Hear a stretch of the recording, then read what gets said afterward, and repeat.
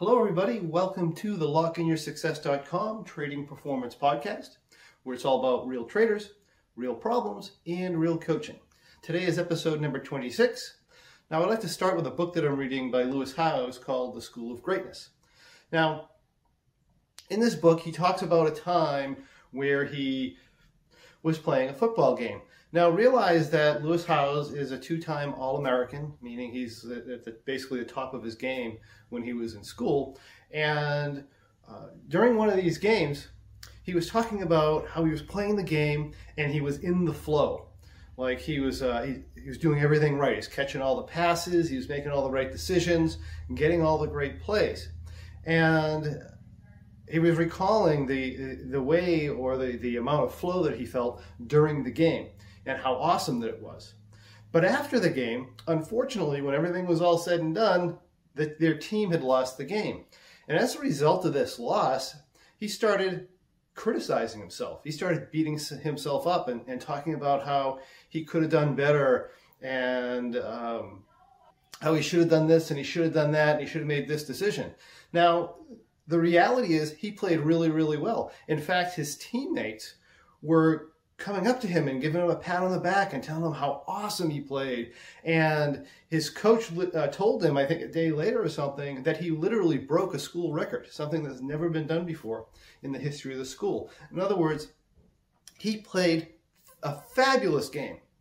And the truth is, if he were to continue to play that way, if he were to continue to do the same process and play that way game after game after game, then either their team would start winning and he'd be tremendously successful, or some other team would see how well he played and they'd pick him up and he'd play for the new team and he'd be tremendously successful there. But that wasn't the way he evaluated the way he played. His self-evaluation of the way that he played was that he did a terrible job and he should have done better, and he's beating himself up for that. Now, I have to ask you, what's going to happen when you treat yourself that way? What's going to happen when you think that you performed poorly and you did a terrible job? The thing that's going to happen is that you're going to change your procedure. You're going to do something different. And your mind is not going to want to go to the place where you did that same thing. But the problem is, those are the things that you need to do in order to be successful. But the question becomes, if he was doing all the things that he needed to do in order to provide himself with the maximum possibility of the greatest success, why is it the team lost the game?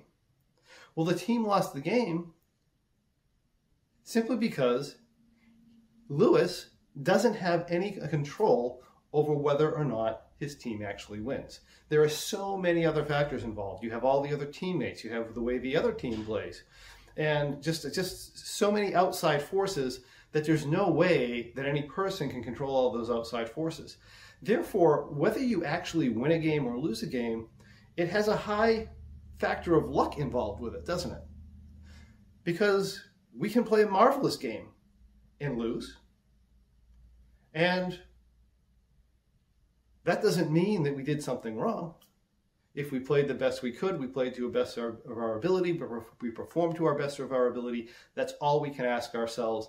And whether we win or lose, we should be congratulating ourselves for that. And realize that actual win or loss is highly dependent on luck.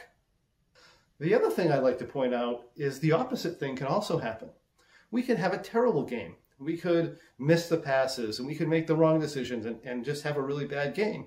And because of the way that luck happens to work out during the game, we could win that game. And then we could evaluate ourselves or be happy about the way we performed when we really performed terribly.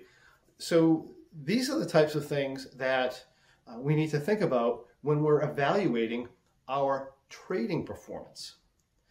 Because look, whether you win a trade or not, yes, your skill, your ability, your performance has influence on the result of that trade. But whether you actually win that trade or not is going to be highly dependent on what we call luck. Meaning that you can go in there and you can do all the right things. You can have a good trading plan or strategy that has edge. You could execute that plan flawlessly. and do a fantastic job with your trading and lose the trade. Now, when that happens, how do you react to that? How do you evaluate your performance? Well, if you're evaluating your performance solely on whether or not you won the trade, you might be doing all the right things in order to be tremendously successful as a long-term trader. But because you happen to lose this trade, if you're evaluating your performance on that result, then what's going to happen is you're going to beat yourself up. You should have done better. You should have made this decision or that decision. And as a result, even though you did everything you needed to do to maximize your chance of winning this trade, and if you continue to do it, you're going to maximize your chance of winning future trades, even though you did all the right things, you're going to think or talk yourself into believing that you did not do the right things. And if you don't believe you did the right things, what you're going to do is you're going to change your procedure. You're going to do something different. You're going to not follow your plan. You're going to switch plans, maybe do a plan that's not as good.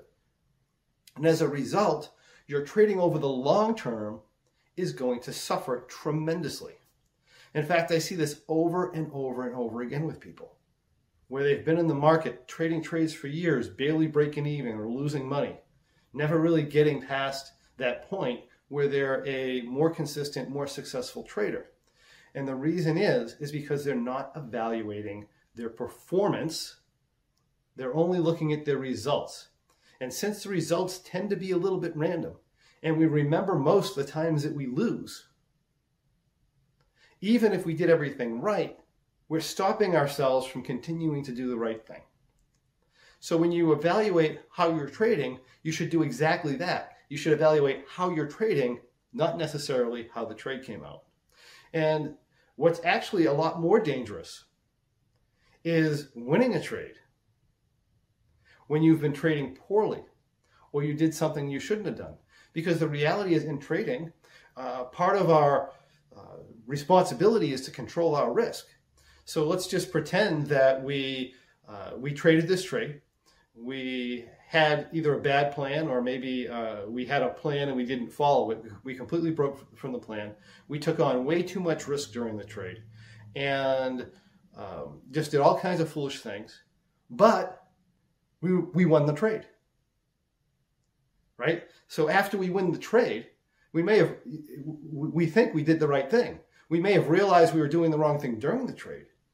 But after the trade, we look at it and we get excited and say, oh, I won the trade. I'm like the best trader in the world. And we can become all confident in those decisions that we made.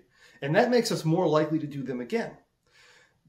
Now, if this happens multiple times, and especially in our type of trading, where we do trade one a month, you might be able to go 6 months, a year, 2 years, trading horribly. But just because we're high probability, perhaps you've won every trade for that year or 2 years. But in the process, you've trained yourself to take on way too much risk. You've been following poor processes during your trading. And your trading continuously is bad. Your performance is bad, but your results happen to be good due to luck, more or less.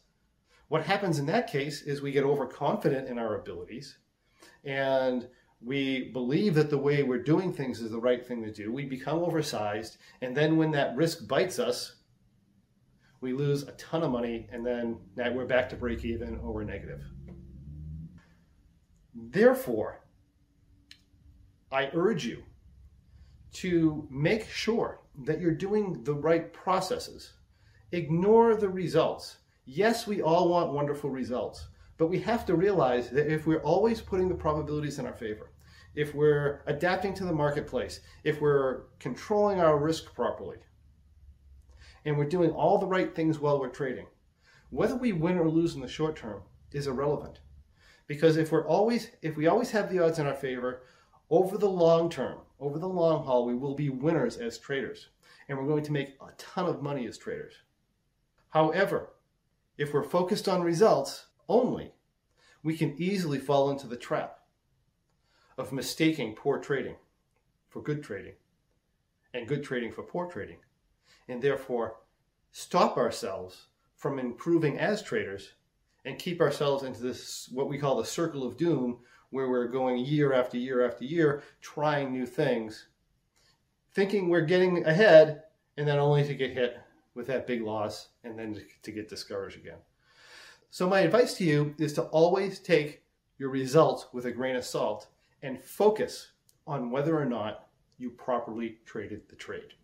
And that is what I have for you today.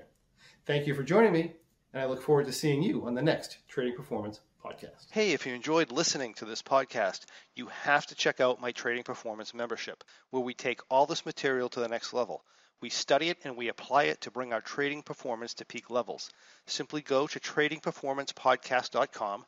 That's one word, tradingperformancepodcast.com, to receive information on how you too can become involved and improve your trading. I look forward to seeing you there.